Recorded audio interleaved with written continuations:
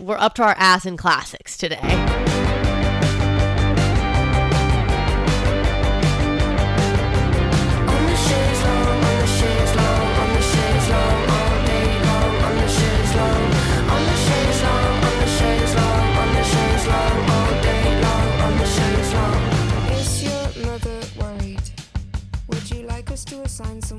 This is Fascism Podcasts, and I'm Jackie. I'm Hope.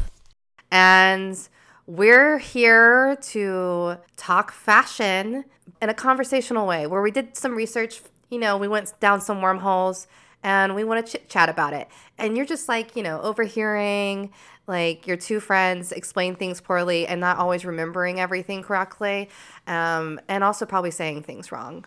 It's like you see two really well-dressed people on a bus and you're like, oh my God, who are they? And then you hear them talking. They've clearly read some books. They've clearly smoked some weed since reading those books, but the ideas are flowing. Yeah. And you're like, I kind of get what they're saying. And that's enough for us. You know, that's enough for us. Also, we are DIY. So just keep that in mind. You know, production value is low, but our mind value is high. So rate us 5 stars. Yeah. But before we get started with today's topic, Jackie, what's trending for you? People in shitty relationships. That's what's trending. Damn, you're seeing it all around you, huh? That is what is trending, yeah. I mean, like, I'm close with one person that's in a really, really toxic relationship. But I wouldn't say, like you're definitely not, for sure not. I mean, like, the people that I'm, like, seeing on a day-to-day don't have those. So I think the toxicity, like, really stands out more when I see it. Because I'm like... Well, that's the thing. It's like... I don't know. For a lot of your life, you think it's normal to be like fighting with a partner all the time. Or that you should be like not liking your partner or like having to take your partner places when you don't really want to take them places. Like as in like bring them to a party, not like give them a ride to the grocery store, right? Yeah, exactly. And just like make excuses for them at the same time, complain about them. And just like, I'm like, you know, being single is not that bad. Like, I don't understand what people are so afraid of being single. I know it's a painful break. I get that, but I think there's just such stigma around being single. I was asking my friend, I was like, do you know one person that's not me, that's single and okay, like happy with it, like fine with it? And she was like, couldn't think of anybody else. She's 25, mind you. I think it gets better when you get older. Yeah. But I just feel like it doesn't exist and it's not allowed to exist almost. Like, yeah. So that people are in toxic relationships because of it. Right. And it's like, yeah, they're scared to be single, but also like they feel like it's the wrong thing to do in a weird way where it's like, because it's a failure if the relationship You're giving up on somebody or something. Right. Or like you couldn't make it work, quote unquote. It's like, what, like you should be devoted to every person that you ever date or fuck. Yeah. It's just like, I just need to love them harder kind of mentality. And it's just like, they just need more love. And you're like, no, baby, they can they're grown up. People are grown up. Or like, we'll go to therapy together. And it's like, that's great. But I don't know. I'm just now thinking about it. All the people that are in toxic relationships are not in therapy. No, they're not listeners. They're not. But you said they are in therapy or no? No, they're currently not. And I think they're just avoiding, like, the inevitable because they're just, you know, whatever. To each their own. But it is a trending theme I'm seeing. And I'm just going to tell you guys right now, get out of that toxic relationship. Even if you're like, I don't really like this guy. You don't even have to have a reason to even leave a relationship. If you can't come up with one, you're just not feeling it, you have every right to leave. I just want everybody to know that. You don't feel bad about it. Like, just do it. It's an opt-in scenario. Yeah, and I think, anyways, they have to have a reason to leave. And I'm like, actually, you don't. And it has to be like a big reason, you know? Yeah, exactly. Anyways, it's just, yeah, I'm happily single, and I want all my friends to be happily single if they want to be happy, you know, and not in a sad relationship. So I know it's cuffing time, but you guys, let's get a grip. Anyways, what's trending for you, Hope? Well, unlike you, I didn't really have any like further epiphanies since yesterday. So I think still trending for me is being mystic adjacent, and just sort of the sensation of feeling like I'm the least mystic person, like, or that like everyone believes in things and I don't, or maybe I'm just like a contrarian. Can I stop you there? You're always down though. You're always down for the mysticism. You're down to like get weird. Yeah. So it's in you. You just like, you're not going to start it. You're not going to think about it unless someone presents it to you. Well, it's like, well, and I think the belief isn't really there for me in terms of like, you know, a lot of people have this way of reading life where they're like, things happen for a reason, or like, oh yeah, you know, like Brian's been in grad school to be a mental health counselor, and they talk about meaning making, and like, it's like how we say place making in urban design, they have like meaning making. I literally thought that in my head. Yeah. And about how to help people kind of like make sense of their trauma or figure out the meaning of their trauma. And we were like, well, right. Do you have to make meaning of trauma? Can it just be a thing that happened? And you know, I'm around a lot of people who really like astrology. I famously only like astrology when it benefits me. Like if someone's like, wow, Virgo's so pretty. And I'm like, yeah, I know. It's in the stars. But like as soon as someone says anything that I don't like, I'm like, oh God, you know, you guys, you witches. You're like, no, that's not true. Yeah, yeah. I mean, and I truly don't really like believe in it. But do I want desperately to know what my boss's sign is? Yes. Like there's a lot of labor, I think, that goes into like learning who people are. Exactly. You have to like observe them and like blah, blah, blah. And it's like really comforting to feel like you already know someone, but then it's like you don't. And that's why I think I get annoyed sometimes when I'm like, I feel like people are just trying to take a shortcut when they should be observing me. Yeah. I mean, that's fair. That's totally fair. I think it is an easier route, but it also helps you describe the person better and gives you the tools to describe the person. You'd be like, that's the reason you're like that. Then like you do this, you know, you're connecting the dots in that sense. And you mind just putting somebody like, but it still helps you define what you're trying to say. And like also like to think about differences between people and like, anyways. And then I was in Indiana for my grandpa's funeral. So I was around a lot, like my really Christian family, and just hearing people describe our family in this way of like, it's because we're all bound together by God and stuff, and just being like, you know, I'm not a part of that. And like, but you know, I'm trying to like learn that people can just say things around you, and even if you don't think it's true, you don't have to say anything. Yeah. You're not a president that's signing off on a paper saying that like you agree with them. Especially with religion. Right. Because no one's right. Right. But not us.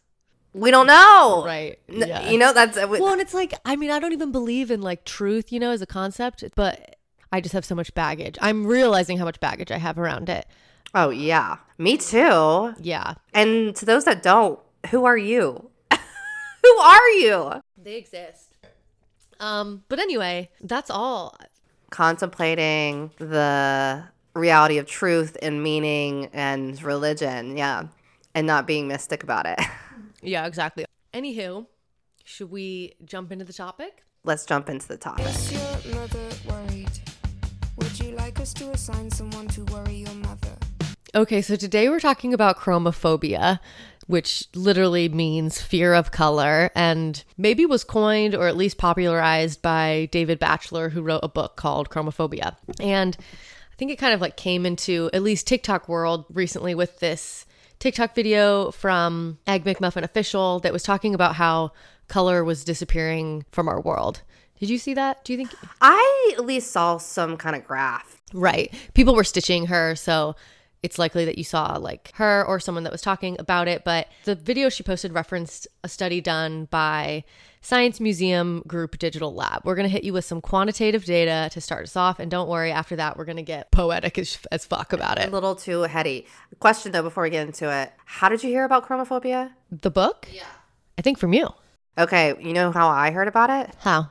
One of the fuckboys that I was with was like, you would really like this book. Oh, really? Yeah, and I hate that. Pedro? Yep. I really like this game of match the book to your ex. I wouldn't even consider a Pedro an ex, but yeah. He was like less than a month. He's on your wall. Yeah, he fucked with me really quickly in my head, so. Or that earns you a Polaroid in Jackie's world. It does. Now my other ex has my book. Anyways, go on. Oh, really? Okay. Jackie was like, let's read Chromophobia. We both got the book. We both started reading it. We both were like, nah. Yeah. It was a lot more flowery than I was anticipating. It was not straightforward whatsoever. Yeah, and a context of it, to me, at least with the first chapter, it was vague enough so it couldn't be held accountable, was what I was saying. Yeah. And I didn't like that because I'm like, clearly you're talking about white supremacy overlaid with color and the connection of two, but you're not explicitly saying that, and you're making it hard for people to understand. So Right. it kind of made me mad in that sense of how like it wasn't accessible to educate on like how color is connected to white supremacy. And yeah, it's like I couldn't really pull a quote out that, at least the first chapter, because I didn't read any of the chapters because I quit after that. I couldn't really pull out a quote being like, you know, I couldn't put it up. I don't use Twitter, but like there wouldn't be a quote that could be Twitterable to seem interesting. Yeah, I don't think it's meant to be tweeted. It's not a book that's supposed to bring the hot takes. But it is. I think chromophobia in its name is a hot fucking take. But I think because he's an artist. He's an artist and a writer. So I think like the lens he's going through. I mean, I think like I see your point. I think like that. Yeah. Like I don't think that can't be the case and might not be the case. But I think like he does stop at a point where he's like, whiteness as a color is imposing. It's powerful. It makes you feel like you don't belong. And he doesn't go the next step to say like colonizers, you know? So it is like Yeah. it does require people. It almost feels like it's like an intermediary book that's supposed to be in between. Like someone else is supposed to read this book and take it a step further and say like, use it as like an example. Whereas like, I think when you're talking about color, you have to be a little vague. Like you could, because white as a color doesn't just have one meaning. And so to say like, and in conclusion, I can see how someone writing about it would be like, I'm not really able to make. I mean, yes. Especially if you're an artist, because you have to take color theory, right? And color theory is focused on relativity. And color is only relative to other colors. Right. So there's just already juxtapositions of like whiteness in itself is so bright and excessive comparative to the landscape around it. And so like they're saying something, it's like scrubbed clean of whatever colors around it. That's what I'm trying to say. There's a void of color essentially. Whatever. I'm sorry. I'm just like to the point. I want to get, everybody needs to understand why chromophobia is a very important topic.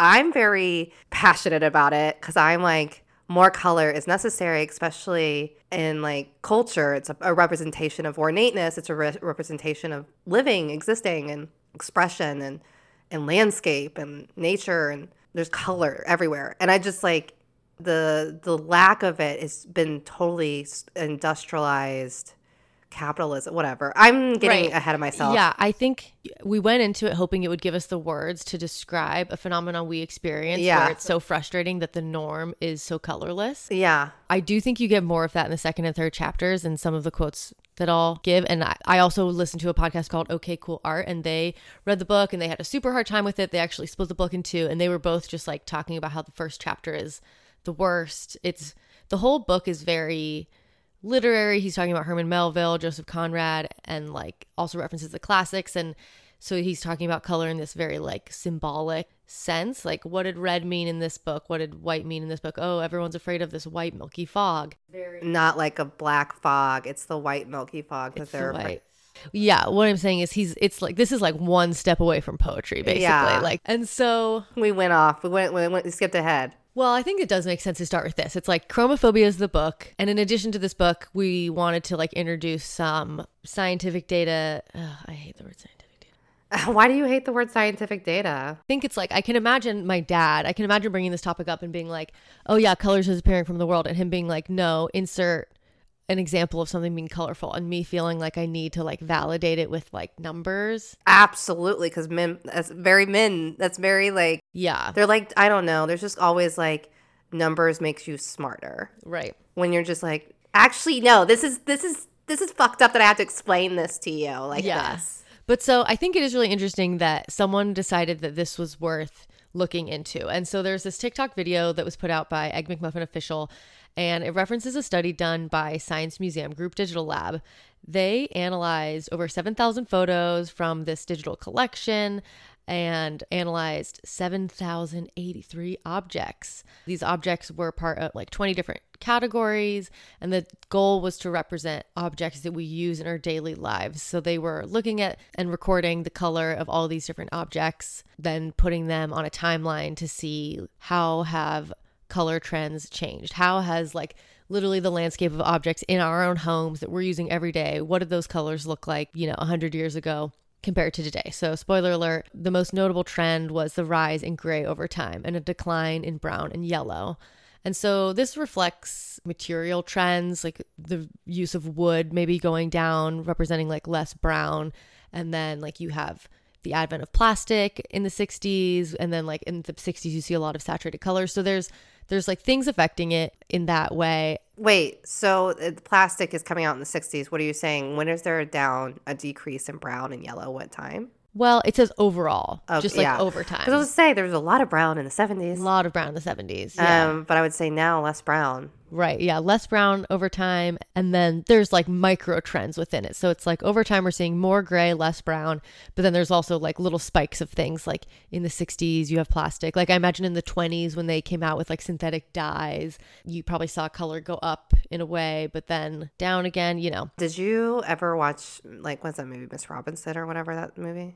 Mrs. Robinson? Yeah, is that the movie title? Like about the Graduate? The Graduate, yeah. I did. Do you remember the scene where he's like, you got to get into plastics? No. There's this scene where he's just like, it's going to be huge. And he's trying to like sell the idea of like putting stock into plastics. When was that movie made? In the 60s? I think so. I mean, Dennis Hoffman was a cutie back then, so I feel like it had to be the 60s. After that, he was not as cute. That movie is so weird. I haven't watched it in so long, but yeah, I just remember them like running away at the wedding because I've seen that clip over and over again. And that's the one that's supposed to be like they accidentally filmed for like longer than they meant to, and they like left it in. And so it was supposed to end with them like kissing, but instead you see them like parting. And they're just like sitting there. And they're just looking away, looking out the window. And people are supposed to take what they are from it. And I was like, was this art back in the 60s? Yeah. Anyway, so like you can kind of imagine this trend when you think about things. Like one of the things people were talking about was architecture. Like fast food architecture used to be more colorful than it is now. Like all of these like McDonald's buildings now are very like sleek and modern. Like cars on the road, apparently way fewer cars on the road are colorful. Tell me about it. I get it. Like I've had to order new parts for cars and it's like easier if it's white. But that's the point. Right. That's the point. Right. Everything's supposed to be easier. Yep. It's all streamlined. Like if you have color, then it couldn't be streamlined. Like that's why crocheting is so in embroidery, because like yes, you can get a machine to do embroidery, but there's nothing like hand embroidery. And crocheting is really spectacular because no machine can take that. And it can, yeah. So when you see a crochet piece, it's a hand done piece. I don't know, but it's colorful. It has like character, is what I'm saying. And yeah, of course, it's like the reasons people omit color from things are often practical. And that's the problem. No, I mean, yeah. But kind of.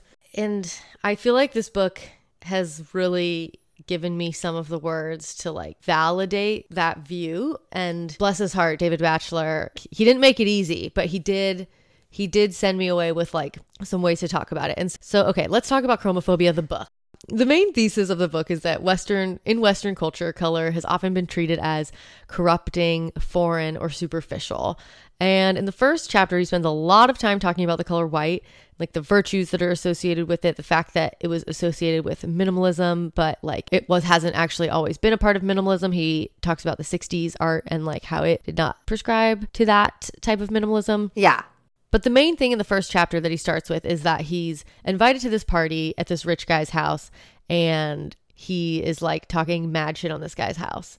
Like, don't ever invite David Batchelor over because he will absolutely slam your aesthetic. I mean, it sounded like a boring aesthetic, and I say I'm here for the tea. But it was so funny because you're reading, you forget that you're inside this home at some points. You're like, oh yeah, we're still like, the first chapter is just about somebody's white ass home. And he's very clear that it was like some European dude. But he does like a blind item style. Exactly. He's like, I was at this art collector's house. He was an American living in a southern city in a northern state or something. I was like trying to like write it all down. I was like, okay, I take the taxi. I'll get off at 5th Street. Who does he know? Yeah. He says, okay, talking about the house, he says, At first, inside looked endless, endless like an egg must look endless from the inside, endless because seamless, continuous, empty, and uninterrupted, or rather uninterruptible. There is a difference. Uninterrupted might mean overlooked, passed by, inconspicuous, insignificant. Uninterruptible passes by you, renders you inconspicuous and insignificant. The uninterruptible, endless emptiness of this house was impressive, elegant, and glamorous in a spare and reductive kind of way. But it was also assertive, emphatic, and ostentatious. This was assertive silence, emphatic blankness, the kind of ostentatious emptiness that only the very wealthy and the utterly sophisticated can afford. It was a strategic emptiness, but it was also accusatory. It's weird because it's like, there's like a gaudy wealth. Is that just out of style? Oh, yeah. And that's Italians. That's Catholics. I mean, like, and that's the whole thing. At least Americans. Here we go again. Here I go. Americans aren't supposed to be Catholic, technically. I mean, JFK was our only Catholic president, and that was a big ass deal. We are a Protestant nation. Like, literally, the people that came here from England wanted to make it that way. Yeah. So I think our values as Americans is not gaudiness because it's not the Protestant way. What Protestant is like sparse and austere, and old money has very much that attitude as well. Like, yeah, and so it's like the way he talks about this house as being like imposing is really vivid to me, where it's like it's a white that's like it is accusatory. It's like if you're too colorful, if you're dirty, if you're not supposed to be there, it's like a whiteness that's like that obviously people have to clean it. Well, yeah. And it can't, and like it's someone's full-time job. Right. Yeah. You know? Yeah, there's that for sure. It's accusatory of like you not doing your chores. I'm just saying, like, you have to afford somebody to at least work on keeping this idea of clean. Yeah, in like a very practical sense, having that aesthetic does require wealth. And I feel like the spaces that are organized that way, it's like there's not a lot of places you're allowed to be because there's always like a marble table or like a, you know, like a piano that you're not supposed to play or something. Okay. Architecture with this kind of influence is evoking a sense of, I don't know, intimidation, I guess, that they know. It's like totally the intent is to show something. I don't know. What am I trying to say? The intent is to show that you don't need lazy boy couches. Like, what is that? What is that? I don't know if it's just like to show off or what exactly. It's like untouchable. It's like creating space between you and everyone else, or like it's just like power. Maybe it's a moral thing, because like the whole thing about control is to be like morally superior, and they're like, I don't need comfy chairs, I don't need color because I'm better than you, is what I assume. But also, like, I was thinking about the Jewish Memorial Museum in Berlin and how it does a really good job of creating an experience and moving you through all these pieces that are supposed to be descriptive in learning about the Holocaust. But the architecture itself is supposed to make you feel kind of like chaotic, but also like sterile and organized, but also empty. And these all remnants of this kind of idea of wealth to me, which I think is kind of interesting. I don't know. Yeah. And so he talks about how civilization started with ornamentation, which is an idea that we've talked about before, where it's like ornamentation requires time and labor and attention. And it's basically the opposite of capitalism in that sense. And in this book, he talks about color as being associated with like the primitive, and that for some, minimalism can represent this like sort of growth or progress. That's like a theme that he like brings throughout the whole thing, where it's like you're supposed to be moving towards minimalism. Color is like immature almost, and then like minimalism is supposed to be like nirvana, or like you've achieved enlightenment. Yeah, it makes me so mad thinking about it. Just like all the colors that I don't see at work is just like it's on my day-to-day basis. Yeah. I mean, it truly, I've like realized how much it affects me, where I'm like, I can only be in the office for like 6 hours because I just have to go home and look at color. I really noticed it when I went from living with my dad to living with my sister, who had all her walls painted colors. And like, I was like, oh my God. Yeah. Whew, I felt better. Yeah. Or maybe it was because I was smoking a lot more weed. Maybe, but also, I mean, I don't know. There's a familiarity with color. Why is immaturity bad? It's all about not having feelings. It's about not. Right, feelings slow you down. Yeah, exactly. It's not about being joyous in the moment. It's not about celebration of whatever. It's about you. How dare you celebrate a fact? You should be calm and chill. Yeah. Okay. Right.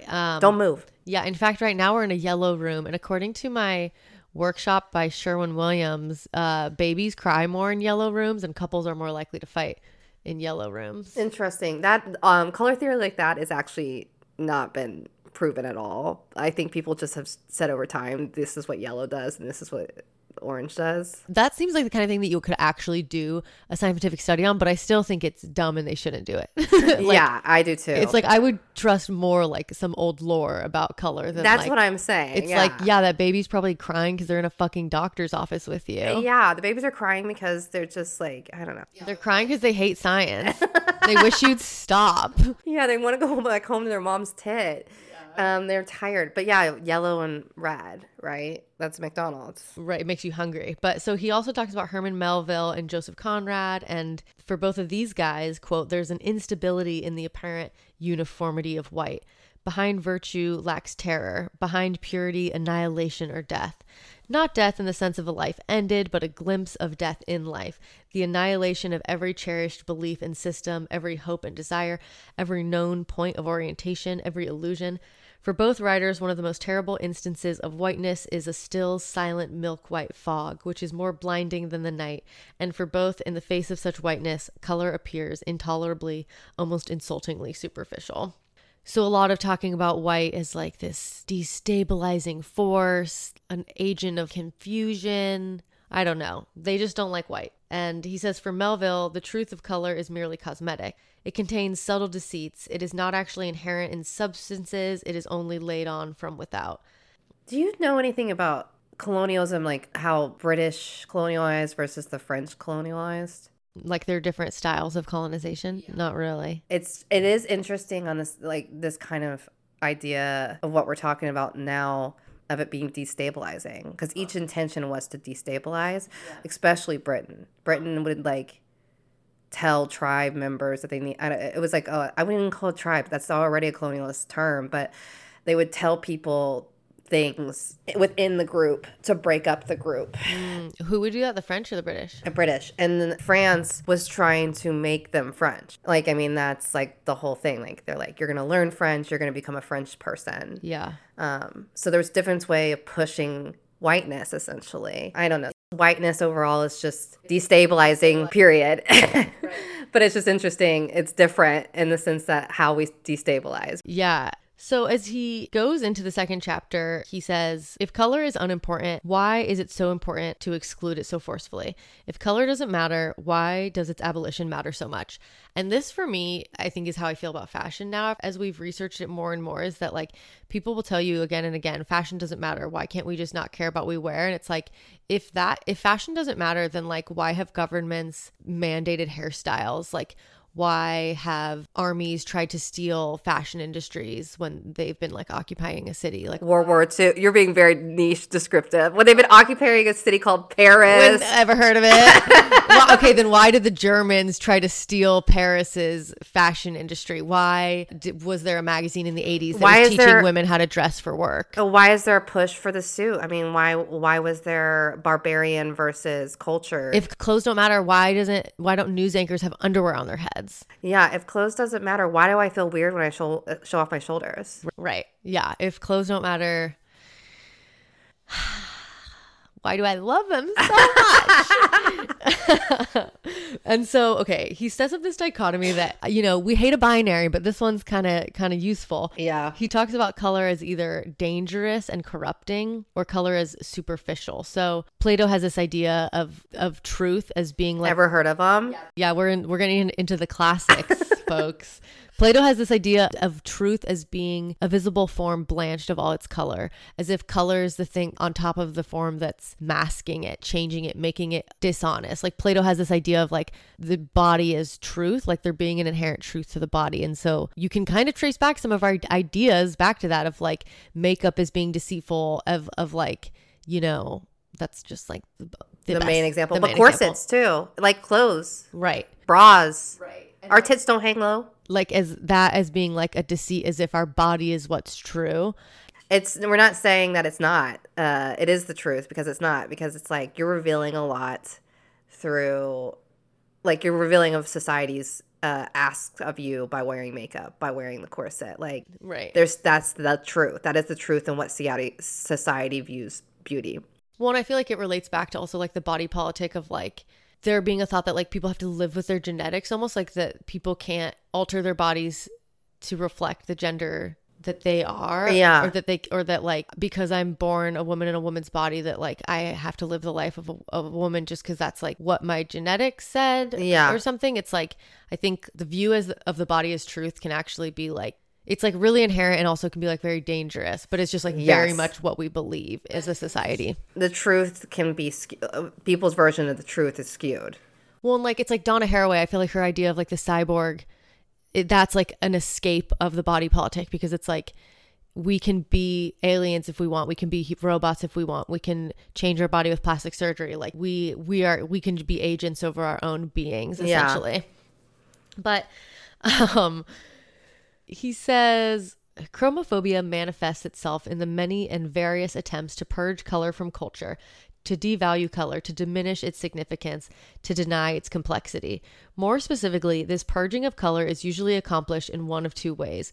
In the first, color is made out to be the property of some foreign body, usually the feminine, the oriental, the primitive, the infantile, the vulgar, the queer, or the pathological. In the second, color is relegated to the realm of the superficial, the supplementary, the inessential, or the cosmetic. In one, color is regarded as alien and therefore dangerous. In the other, it is perceived as merely as a secondary quality of experience and thus unworthy of serious consideration. Color is dangerous, or it's trivial, or it's both. Yeah, it's dangerous or trivial is definitely how I feel with fashion. It's dangerous because it's all about control. It can be seen as dangerous because it can be seen as dangerous as in slutty, dangerous as in yeah, like on drugs, having too much fun, like the 60s color. Partiers, yeah. Like too short means she's asking for it because like you only want to fuck if you wear short. Like just like that's seen as dangerous. Mm-hmm. Yeah, or behavior. Yeah.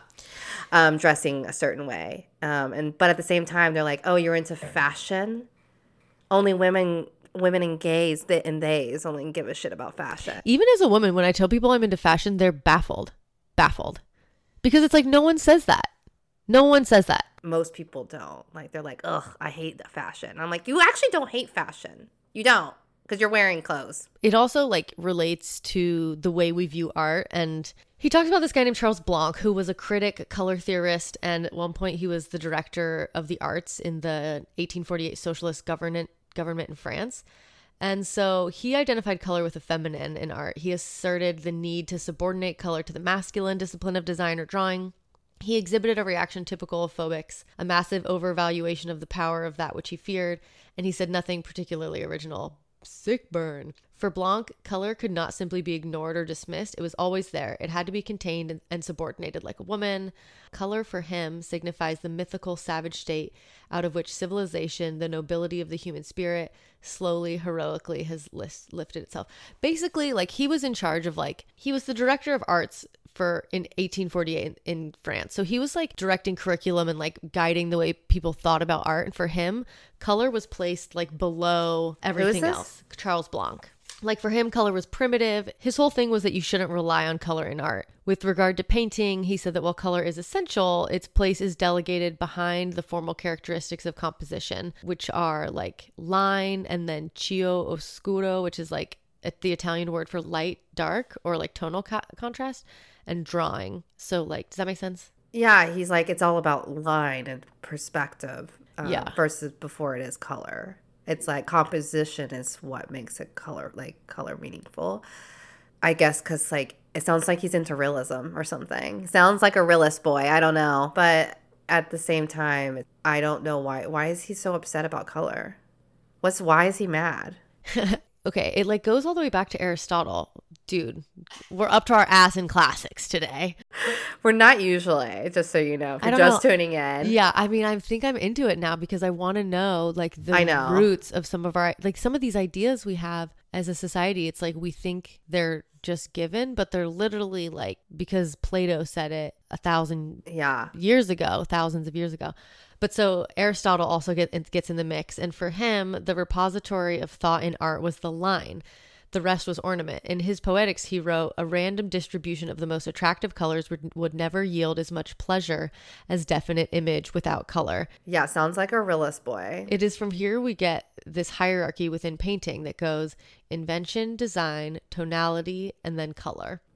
Wait, was he during the Baroque period? What? No. Aristotle was like, No, this is Aristotle. Okay.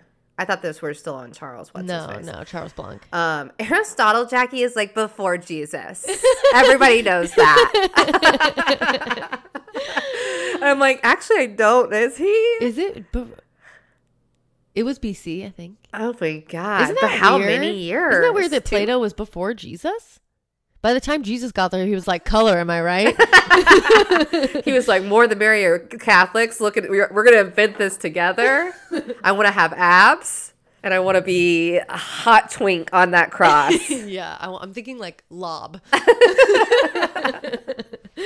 Yeah, and so this reminded me also, we're connecting the dots, of Susan Sontag's essay on style, which challenges the idea that there's such a thing as style versus substance, that like there's a meat of the thing that is the substance, the words, like the whatever, and that's like what's real, and that style is this like superfluous addition, when she argues style is part of the thing, like style is part of the message. An artist's style, a writer's style, like that is part of their voice, like that is carrying the meaning, that is just as meaningful as the quote unquote substance. So she challenges that binary. And so I think What is the binary again? hers, Yeah. style versus substance. And she's saying it's all in one. Yeah. She says it's unity. It's all connected, baby. Yeah. And then like this idea of like the line versus color. I don't know that like you'd argue that they're the same thing, but I think it's just like another. Why are we breaking them apart? Yeah, they're together. There's lines within color because there's boundaries. There you go. Yeah. Look at me. Yeah, honestly. And I do like, I'm not going to lie, I am pro boundaries. I am pro emotional boundaries, physical boundaries. Boundaries are my boy. Right. Lines. Line color boundaries. Yeah, those can smurge. Yeah. So David Batchelor writes, since Aristotle's time, the discrimination against color has taken a number of forms, some technical, some moral, some racial, some sexual, and some social. As John Gage notes in his vast historical survey of color theory, color has regularly been linked with other better documented sexual and racial phobias. As far back as Pliny, it was placed at the wrong end of the opposition between the Occidental and the Oriental, the Attic and the Asian, in a belief that the rational traditions of Western culture were under threat from insidious non-Western sensuality. In later times, the academics of the West continued and consolidated this opposition. So color is either dangerous or it is trivial. And color as dangerous is seen in depictions of drugs. So think 1960s, the fall from grace that is drugs is often represented in a way that is not unlike the descent into color described by Blanc. Sensuous, intoxicating, unstable, impermanent, loss of control, loss of focus, loss of self. So, you know, like psychedelic movies in the 60s where like they're on drugs, they're seeing lots of colors. It's very like you've gone to like the wild side. Yeah, it's about merging like patterns that shouldn't exist with each other. It's about exploring new shapes, new like feelings. Yeah, presenting things that are like not so shiny and plastic, but like lively and almost scary because it's so lively, and interesting and different. It's a challenge to what we know as a society now, because it had been so pushed against to create the society that we live in now. And it's such a juxtaposition when, yeah, like the 60s, it's just the colors. I mean, yeah, I can't help but bring everything back to work, because it's just like, even when I bring color into work, I feel like I'm the bad girl. Like when you wear color? Yeah. Yeah. I'm like the fun girl. Yeah, and like we'll talk more on professional wear and how that discourages color. But David Batchelor also talks about like The Wizard of Oz as, you know, being a movie in Technicolor, but that the beginning it starts with Dorothy in Kansas and it's black and white and it's like her life, yada yada. And then she goes into the colorful world and there's a really scared lion, there's like a witch trying to get her, like all of these kooky bad things happen. You know, even though she meets some friends along the way. But then she like goes back to Kansas and it's like back to her safe, traditional life, which is in black and white. Yeah, it's boring. I mean, it all connects to like what we're supposed to think is purity. And I mean, that's why like old wealthy people are like, love the row. It's all about minimalistic. I mean, whatever. It's just so crazy because it's like to say color is corrupting feels like such a bold statement, or to say color is associated with like the perverse or the... I mean, just what kind of pull up your ass do you have to have such a hardcore opinion like that? You know what? What's this guy's name? Or like Charles Blanc, yeah. Or just like anybody. They're just like so mad at color.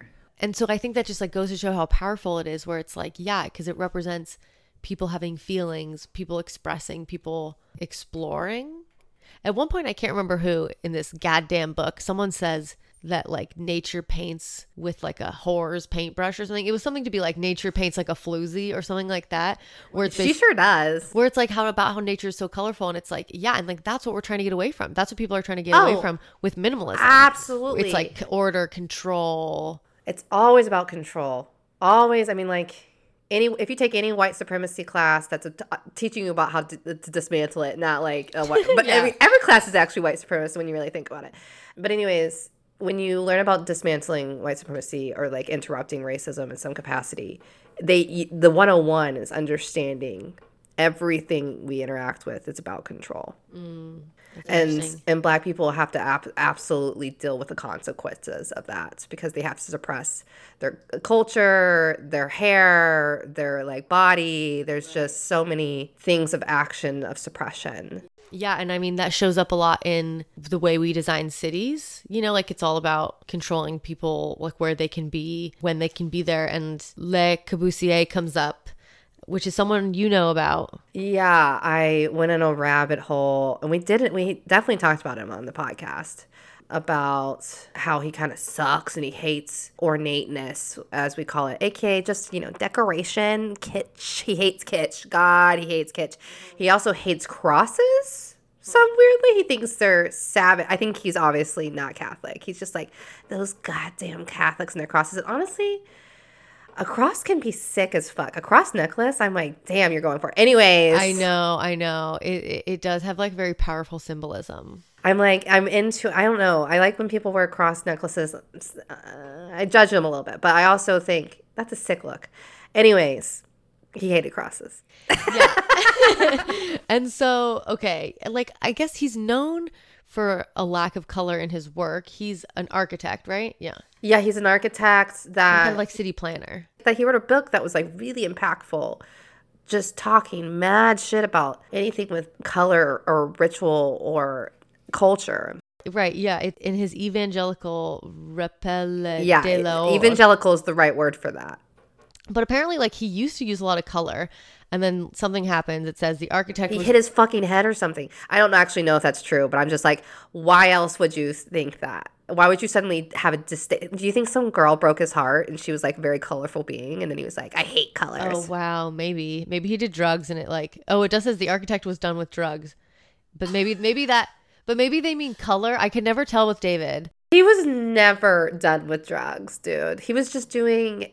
What's the kind of drug they used to smoke in a ball? Opium. So he was definitely doing opium. 100, I don't know 100%, but like most of the architects during his time were definitely like opioid heads, and they all kind of had an awful style. They had a very kind of like concrete aesthetic. Well, basically, like, he's done with drugs or color. We don't know, but he had been off them since at least 1920. The Great War had seen to that. I just want to, yeah. I don't know his facts. I don't know him, you know? Yeah, in their place, order, reason, purity, truth, architecture, whitewash. And so he writes this book, The Evangelical Rappel de l'Ordre. a tirade against the flourish, the strain, the distracting din of color and ornaments. And in his campaign for a world shaped by the new spirit and a new architecture, Le Corbusier aligned himself with the earlier but equally evangelical Adolphe Loos. We have gone beyond ornament. We have achieved plain, undecorated simplicity. Behold, the time is at hand. Fulfillment awaits us. Soon the streets of the city will shine like white walls, like Zion, the holy city, heaven's capital. The fulfillment will be ours. You can't be with the name Adolf and be saying shit like that. Yeah, luckily the name Adolf hadn't been like tainted for him yet. I was thinking that actually while I was reading this. I was like, I don't think anyone will be named Adolf for the rest of the history of the world. No, but there was a funny, like, one of my favorite shows called Happy Endings, where she goes on this date and has a really great date with this guy, and he's like, I'll pay for it. And then he's like, I'm gonna go to the bathroom, and she gets the card back, and she wanted to see how much it cost. And then she realized his last name was Hitler. And she was like really contemplating if she could date him. And she's like using cursive in her name. Like she was like, Jane Hitler. Oh Dude, can I tell you something really embarrassing? Okay. Oh, God. I decided I was going to get rid of 10 things every day in February. Brian was like, are you sure? And I was like, yeah, I'm going to do it. And he's like, okay, don't throw any of my stuff away, please. And I was like, no, it's going to be so easy. January 2 rolls around. I'm just like testing pens to see. Which one's going to go? Hurry, please don't work. Please don't work. And I was just writing in my name in cursive a million times in my notebook. And then my boss and I were like sketching through this thing the other day, and I always just have my notebook and we'll take turns drawing it, and she opens it up to a page and it's just me with my name written down. That is so embarrassing. Truly. You're just like, I don't know, maybe I'll become famous. I gotta keep up with that signature. Luckily it was just first name, no cap, so I feel like it had to have been at least, obviously not an autograph. But oh my God, you're practicing for something at least. But imagine, like, the funny part about this show too was like he found the book and he was like, oh my God, you wrote my last name. Like they got in 2 days. Oh, how humiliating. Yeah, very embarrassing. This quote is like just so bonkers crazy. We have gone beyond ornament. We have achieved plain, undecorated simplicity. Like I want to write that. I want to like make art with that or like put that on a shirt or something, but just like, you know, ironically, but no one will get it. That's the whole point. That's what you do stuff. People don't get it and they're out of the group, and so it makes us cooler. Ugh, you're so right. Well, and so that was Le Corbusier. So he again, it's this person who's all about order and fucking hates color. So if one group of stories typically involves a descent into an existing but hidden realm of color, this other group of stories often involves imposition of an artificial or illusory layer of color upon a monochromatic world. That is to say, in one group, color lies beneath the surface. In the other group, it is laid over the surface. That feeds back to it laying over the surface being seen as shallow, essentially, and something under the surface as it being scary and hidden away. And it's like, it's something in us lies beneath the surface that color brings out. Yeah. He talks about how like the association of color with femininity goes back further than the 18th and 19th centuries, as far back as antiquity. A chapter of Jacqueline Lichtenstein's The Eloquence of Color is called On Platonic Cosmetics, which is like Plato-Platonic. In it, she suggests that the Platonic opposition between philosophy and rhetoric was recast in Aristotle aesthetics as an opposition between line and color. Okay, that's like literally exactly what we just said. Say that again. That was hard for me to follow. Okay, Jacqueline Lichtenstein. Okay. She writes this book called The Eloquence of Color. Yeah, got it. And in it, there's this chapter called On Platonic Cosmetics. And in it, she suggests that Plato's opposition between philosophy and rhetoric was recast by Aristotle aesthetically is the opposition between line and color. And I feel like, okay. Oh, okay. So with Plato, we get the dichotomy between philosophy and rhetoric, which is similar to Susan Sontag's style versus substance. For Aristotle, it's line versus color. So for Plato, the medium for his image of rhetoric was the dangerous trivia of cosmetics. For Plato, cosmetics are a fraudulent, base-born, slavish knave. God, It tricks us with padding and makeup and polish and clothes so that people carry around beauty not their own to the neglect of the beauty and you got it. So that people carry around beauty not their own to the neglect of the beauty properly theirs through gymnastics. Vulgar, deceitful, lazy, and dishonest, cosmetics perform their seductions, while the nobility of true beauty is found in the rigors of physical and moral discipline. Oh my God. I feel like somebody like has said that to me. It's just funny that there were fuckboys, annoying men, white men Saying things like, oh, girls like lie when they wear push-up bras. Or why? How many times have I heard it's lying when you wear makeup? Yeah. Like, how many times?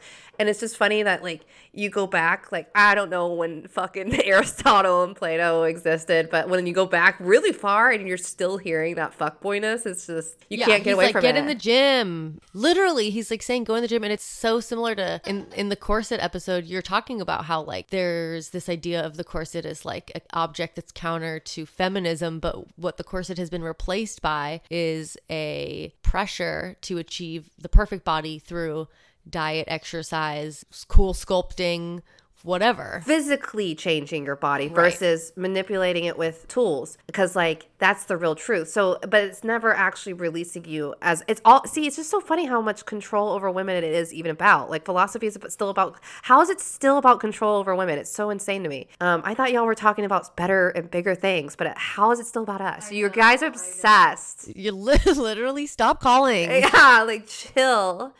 I just can't handle it. Yeah, it's like the corset, we're seen as like getting rid of it as a feminist act, but actually it's replacing it with a much, I think, dangerous tangent that you have to just look naturally beautiful. And if we can see that you're wearing a corset, that means you are not. So you're still not free from the set just because the corset's gone. Mm-hmm. We still live in a reality where body expectations exist, and they think that's the truth, and the truth is what we're trying to get to. And that's just fucked up on so many ways. Yeah, and it's just weird that like there's such a blanket acceptance of that idea in our culture where it's like your body has to look this way, and if you try to have tools to manipulate it, you can't win. I know. You just can't win. Yeah, Plato set us up to fail. Truly, they were always mad at us. They were always mad at women's bodies for not, I don't know. They were fucking little boys. I know that. At least that's what I heard. I don't know. Yeah. Before we get talking about social media stuff, I want to mention Rosalind Galt, who wrote about like a lot of the same things that David Batchelor did. I really want to read her book. I bet it's really good. It's called Pretty Film and the Decorative Image. And it's about how like film culture often rejects visually rich images, treating simplicity, austerity, or even ugliness as the more provocative, political, and truly cinematic choice. So she talks about Plato, the favoring of word over image. She also talks about Charles Blanc and this like bias against feminine cosmetics, oriental effeminacy, and primitive ornament. And so yeah, it's about film. I just wanted to shout that out. What is she saying though?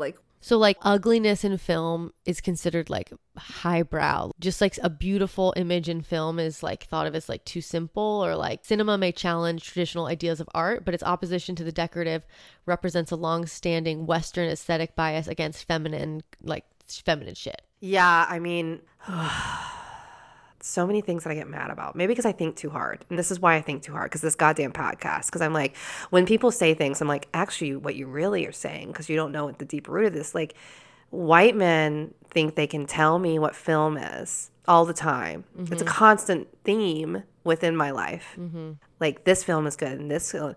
Growing up, like, them always telling me what the good film is, because they always knew. Mm-hmm. Every single one of my boyfriends. And whatever they like, whatever men like is what's good. And they're like, well, that's what Rotten Tomatoes says is good. And I'm like, yeah. And it's probably been mostly white guys for like most of its existence. Yeah. I mean, like, I don't know. The big example recently, we've been talking about this. I've talked about it too many times, so I'm kind of over talking about it. But the Island of Banshees, or I'm not saying that right. It's like Banshees of something, actually. But Banshees of Sharon? Something like that. Whatever. You guys know what I'm talking about. It's a movie that just came out. It's about like Scotland or Irish. I don't care. You're all yelling at me. I don't care. And it's about two guys that have a falling out, essentially, just because this one guy's over it. And then he starts cutting. He's like, the one guy that's over it, it's just like, if you keep talking to me, I'm going to cut off. Spoiler alert. Please don't go see that movie.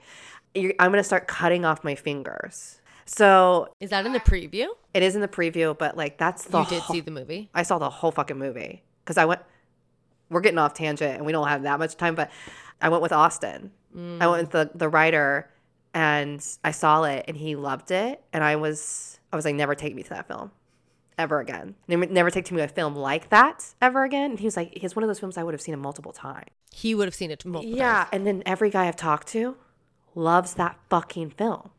And I'm like, why? Because you guys hate each other? Like, what's the deal here? Why do you guys hate? And it's about ugliness. It's about like hitting the mundane, but also the hittiness in the mundane. Darkness is thought of like as a more artistic, meaningful, respectable characteristic for a movie to have. Like something bright and sunshiny is like, it's not serious. It's not film. it's not film. It's not something men that would like to go see. Like Magic Mike.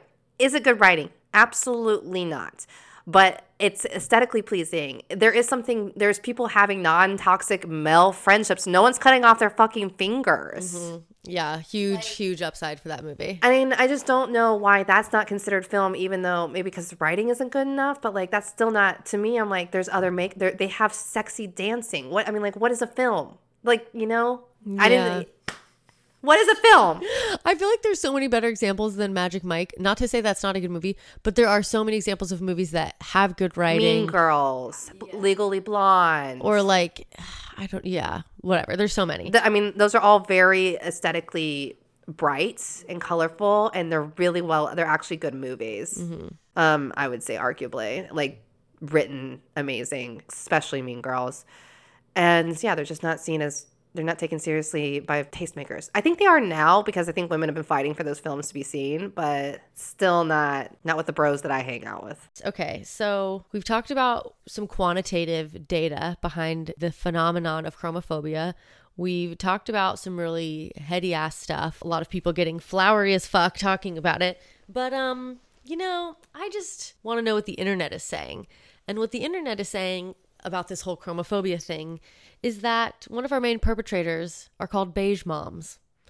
Have you ever heard of a beige mom? Of course I have, yeah. I've seen sad beige, is it sad beige babies? I think it is, or beige sad babies, sad beige. Sad Beige Official is an account. Yeah, and it is really sad and very beige. Yeah, it's all about like children's toys and like Werner Herzog. Basically that account was started by Haley DeRoche, who describes sad beige as anything neutral toned that has the joy siphoned out of it. And essentially, like, there's this newsletter about mom influencing, and it said that, like, it's called Mothers Under the Influence, and it's written by Catherine Jeezer Morton. And one of the things they say is that mom influencers are encouraged to decorate their homes in beige, because then the products that they're advertising pop more, like, in comparison, like on Instagram, which is, like, I guess not surprising, but it is sad to me. And the creator of Sad Beige Official, Haley DeRoche, she talks about how like she was shopping for toys for her kid, like stacking cups, and like all of these ads show these babies playing with stacking cups that are in like grayscale. And as a beige mom herself, she was like, WTF. She's kind of like making fun of herself, it sounds like. Yeah, but also she is a sad beige mom. That's sad. It is sad. And like, well, she talked about how like she has kids and she allows primary colored toys into her house. And like she did let her son have a Mario themed birthday party, but she like really carefully planned out the rest of the color palette to make sure to like rein in the Mario colors, which I'm like, I feel like if you've gone Mario themed colors, like there's no reining in. Also psychotic to me. Yeah. Like let the kid have a Mario themed birthday. It isn't about you for one. I know. I mean, I do worry about kids ruining the aesthetic of my house, even though some people, like my dad, call my house quote unquote interesting. I would call his house interesting. I've been inside of it. His house is frightening. Yeah. I would look at it and be like, interesting. Yeah. Yeah. Like I do worry about a kid ruining the aesthetic of my house, but also this is a birthday party. It's one day. One day. Yeah. Just let there be some Mario napkins in your house. Yeah. But they're going to be there forever. The Mario napkins? Yeah, I'm joking. Oh, I mean, because I'm like, yeah, I would save them in my drawer and like never throw them away. Exactly. I was like, I saw this mom online who does this thing where she like has her kids make art and then she'll put it on the walls. You know, like parents do that. They put their kids' art on their walls, but that she like really carefully chooses the color palette and like we'll have like more of this color and then like less of this color to like really try so that whatever they paint. Yeah, I mean, I get that. It's the primary colors that I'm like, ooh, we're not Boss House. We're not. Come on, kids, idiots. You ever heard of Jewel Tone Losers? I want to see pastels with some, I don't know. Yeah. hint of value. But yeah, so there's like this group of momfluencers that it's like their homes are decorated beige, their kids wear beige clothes, they play with beige toys, like wooden, no paint on the toys. And it's just this weird kind of epidemic. And in the article, they talk about Kim Kardashian's line of monochromatic garments as being like partially responsible for the trend of neutral tones. I totally get mad and disagree with that completely because Kanye Ye's his line was the big oatmeal monochromatic, and then she created whatever that line is called. Skims. Yeah, which is actually about body conforming. It's not even really a line. So what the fuck line is she talking about? Yeah, I don't know. I'm like, do your research. Well, but Kim sells things other than bodycon, right? No. But like I'm sure she has. She's touched everything, even credit cards. But like her leggings and stuff, like you would wear them. That was Yee. That was his line? Yeah. What's Skims then? Skims is the body contouring thing. This is why I'm like, this article needs to do a little bit of research. Okay, but they have like dresses and shit. Skims does, yes. Yeah. But it's still like done after Yee, and that's like a more recent thing. Like her whole thing is she doesn't do a runway. Yeah.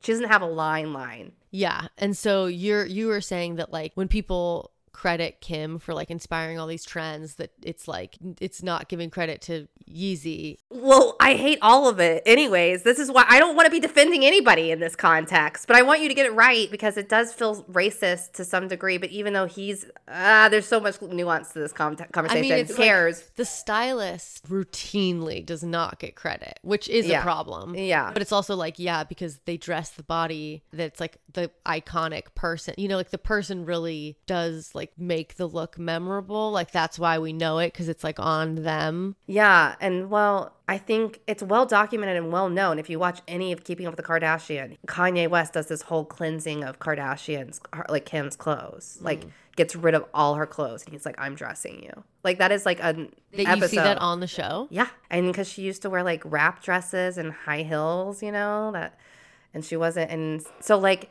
I don't know why we're even acting like Kim she's never really had an opinion about her aesthetic until now. And they even now with her new Kardashian like Keeping Up with the Kardashians, they ask her, so what's your style going to be like? And she's like, honestly, I don't know, because she now is making the shots, quote unquote. Right. So like, don't give Kim any credit for being an influencer of any kind. I guess all I'm saying is that like, you don't have to be the one who thought of it. Like, I'm not saying that like she did anything or that I think she... Yeah. I'm not saying you're saying anything. Part of me wants to go back and watch that episode, and part of me is like, it's too painful. I remember being like, what's happening? It was crazy. I mean, it was kind of crazy because you're just like, finally, it is whatever. It's kind of a cultural shift because it was a thing where they were using him as her benefit, and we all knew it. He was like infusing her with his creative energy. Yeah, and gaining into that access to the world that she had been so dying to be a part of.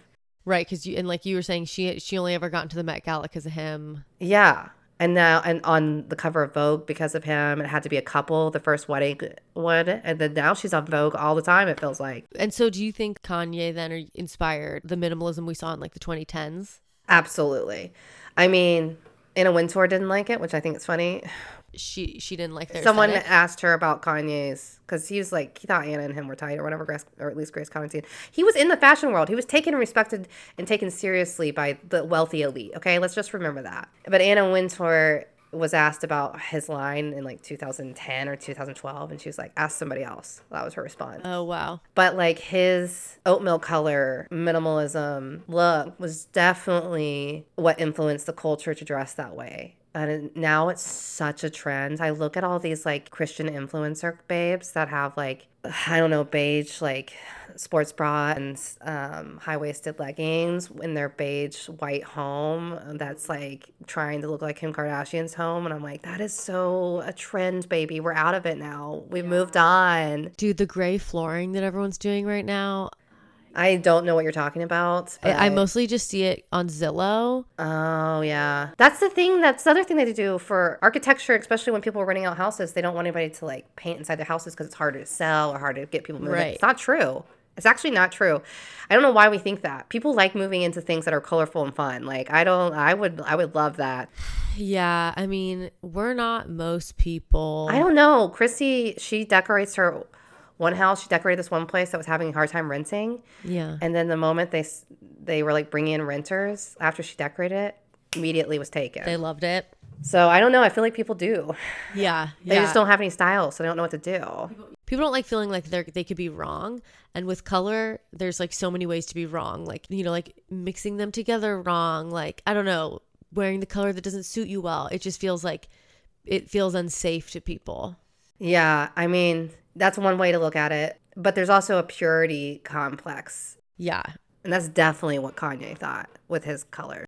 With them, it was like this whole minimalism thing, like the way they decorate their home, like the colors that they were wearing. And we've talked about minimalism before on the podcast and how it like is a rejection of ornamentation and how ornamentation is like an expression of color. And so I went on a little Wikipedia journey because I wanted to like read about different meanings that minimalism has had over time. They talk about minimalism as in Zen, as in traditional Japanese design. They talk about the 1980s minimalism in Japan as being a reaction to the very fast industrialization that happened there. At that time, they talk about the European roots of minimalism within Bauhaus, which started with a German art school that went from 1919 to 1933. And it combined crafts and the fine arts. The school became famous for its approach to design, which attempted to unify individual artistic vision with the principles of mass production and emphasis on function, which like is interesting because it was like very capitalism forward or very like about mass production, but it was like they wanted to be like the IKEA of Germany, basically. But you said things were colorful when you were there. Okay, so the Bauhaus Museum, it was interesting because it is about form and making form interesting. And it's about making form, they were being like, things can be focused on practicality. But also they can create an interesting form with that too. So you really see them kind of streamline and it did look like a better version of IKEA, essentially. Really? Absolutely. But they had mostly the primary colors that was very interesting. It was like things were painted, you know, like kind of like IKEA style, you know what I mean? Like, but like a little more colorful. Things were like yellow with a metal thing and you could take it apart. You know what I mean? Like, yeah. Metal part with the yellow. You got it. And just imagine if anything, you know? Right. Made all kind of cool in mid-century. I felt like it was mid-century, but I don't know if it was during that time period. Well, it started in 1919, so it probably, I mean, it went beyond then, you know? Yeah. Like that, the school was the first thing, and then the movement came out of it. But the architecture is a little different. The architecture actually of Bauhaus is more stale and confining, which is weird. Yeah. I don't know where we got from like objects to architecture and why they kind of different from. I remember that in the museum too because it's like a video of the architecture. And the architecture, I was like, ew, not a vibe. I was feeling everything else though. What's up? Yeah, it's really hard for architects to have fun, turns out. Totally, because men. I mean, check out Dank Lloyd Wright at Instagram. It's hilarious if you want to get the hot piping tea of architecture, meme-wise. So then there's also like post-World War II minimalism within American visual arts in the 1960s, early 1970s, which is often interpreted as a reaction against abstract expressionism and modernism. Then we have the minimalism within the fashion world in the 90s, which was a reaction to the ostentatiousness and excess of the 1980s. We have Helmut Lang, for example, a minimalist designer during that time who drew from architecture. Basically, you had a lot of clothes in neutrals, but it was also like minimalist in terms of like cut and like ornamentation, essentially. It was just very simple clothing. And so like there's a cyclical nature to this, especially within fashion, where like you could have a 10-year trend cycle where you see like a lot of color in the 60s, muted colors in the 70s, bright and vibrant in the 80s, and then like muted in the 90s, vibrant Y2K, and then 2010 Kardashian minimalism. So it's like minimalism can be a lot of different things and it's happened at a lot of different times. But I think overall there's like this association with efficiency and capitalism. Like we're often, when we're being minimalist, we're thinking about how fast something can be produced, and embellishments hinder that. Like anything that is anything that's difficult to make is like not going to be able to be produced fast. So Whereas ornamentation is an expression of culture, minimalism is like, no, like, let's not express culture. Let's just do this as quickly as we can. And similarly, within capitalism, we are encouraged to dress that way because anything else shows that we have an interest outside of working. Anything else like slows us down. Like famously, Steve Jobs always wore turtlenecks. Mark Zuckerberg was famous for like saying that he wore the same thing every day so that he didn't have to make as many decisions. Like he wanted to save his brain power for more important things, aka radicalizing people by showing them inflammatory political posts and making everyone depressed by showing them photos of people they met in undergrad leading perfect lives. But basically, it's like professional dress codes are meant to like make it so that we just get up in the morning, we go to work, we don't think about like expressing ourselves or like, and it's the whole thing of like it seeming like a cosmetic superfluous thing. Anyway, I read a paper called Dress and the Female Professional, a case study of working women by Ann Rippon, Harriet Short, and Samantha Warren. And they talk about this magazine that came out mid-1980s called Working Woman. Essentially, women were transitioning into the workplace and they like needed to be told how to dress. Like it's something we take for granted that like we know how to, we're supposed to dress in certain situations. But when you have big cultural shifts like that, people do need to know how to dress. I mean, like there are women that were like voted into office in the 70s for the first time. Like that was a big shift too. And women were like, I'm going to breastfeed while we're doing this. That happened? Yeah. Women on the floor, like at the house, would be like breastfeeding openly. That would not happen now. So it's almost digressed in a sense of.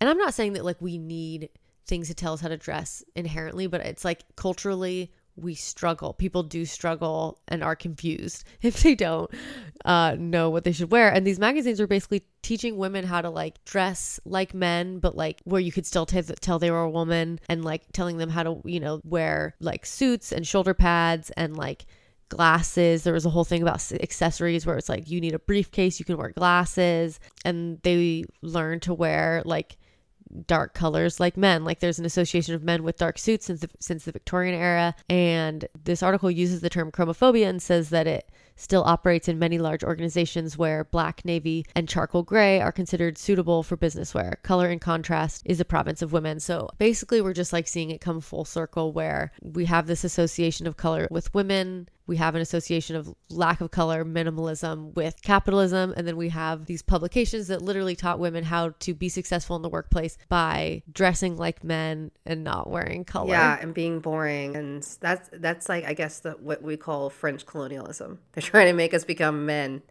Right. I also, not to, I don't know, make light of that because it's fucked up.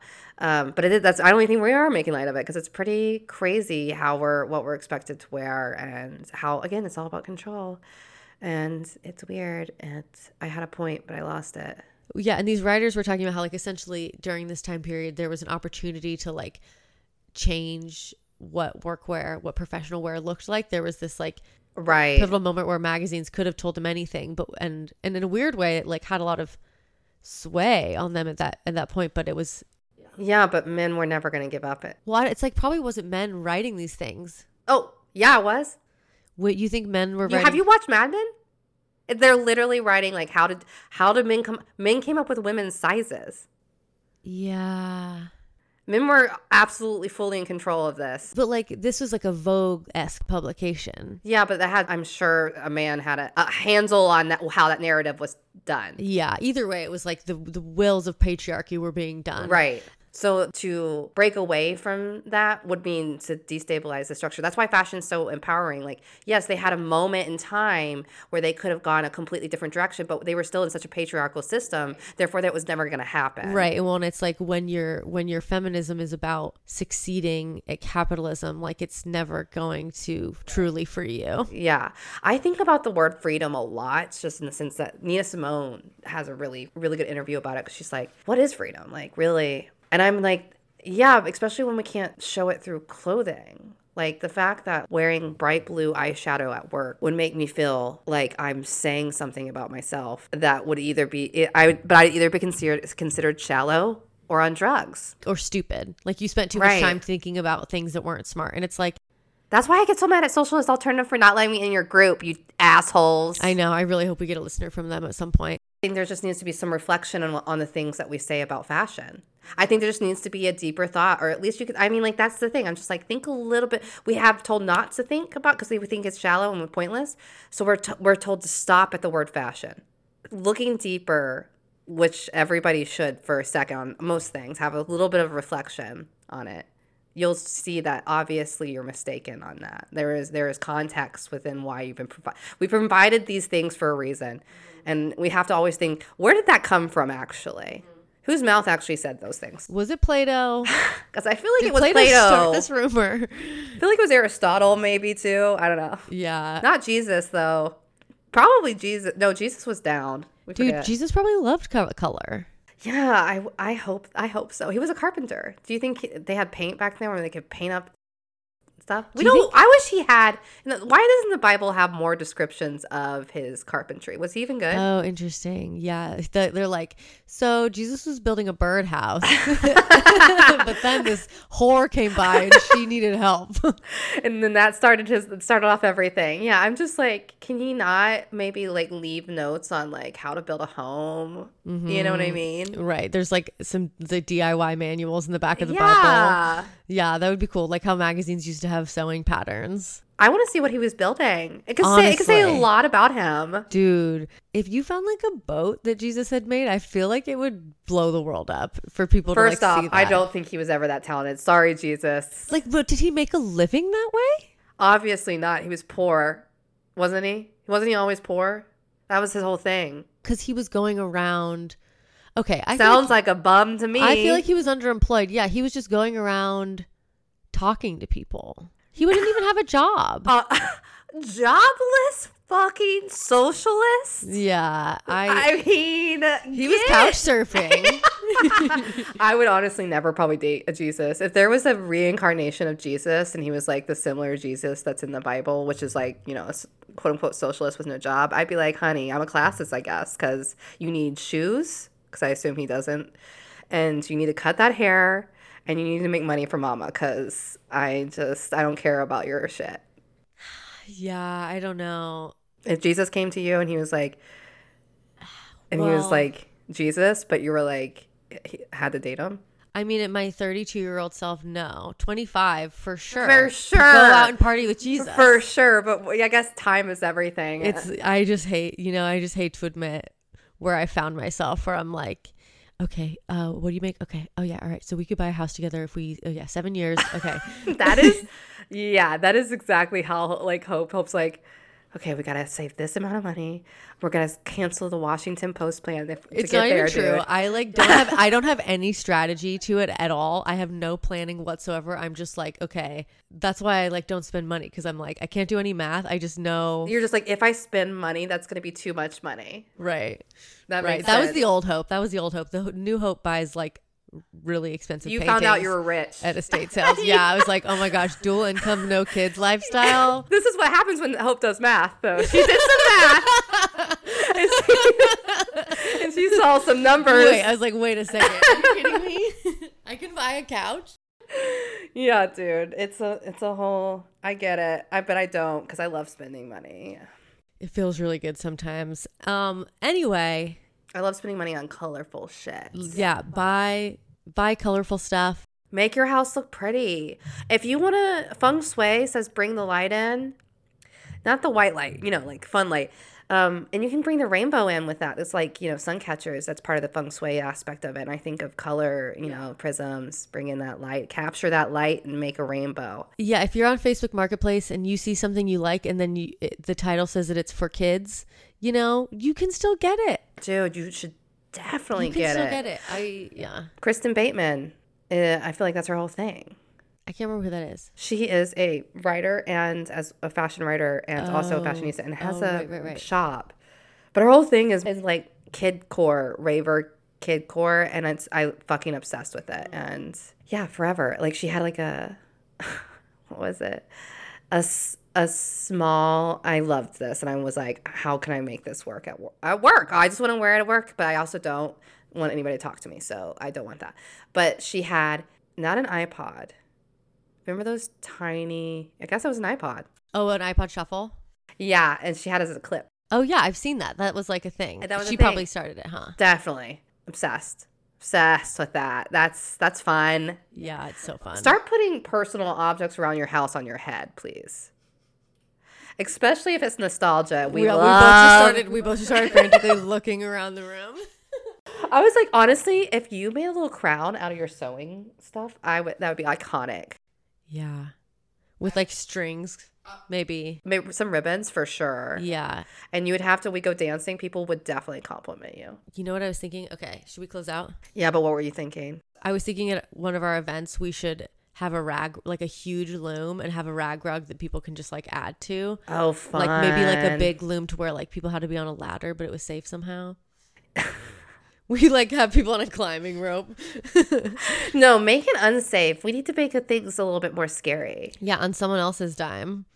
If they fall, I'm saying on you, honey. We're not responsible just because it's on our property. That's not how that works. Unless I push them. Well, okay, good to know.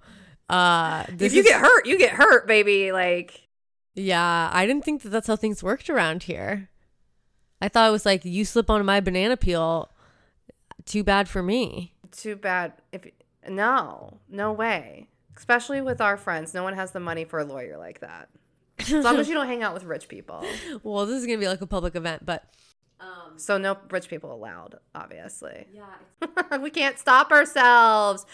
Okay, rate us 5 stars, please. we know you love us. You made it this far. Please, just if you don't give us 5 stars, it's basically like slapping us in the face. Or worse, honestly. Whatever you think is bad, that's what you're doing to us. Even if it's a 4-star, how dare you? 4-star is rude. No, 4-star is like, No, You think you take yourself too seriously because you're like, is it a 5?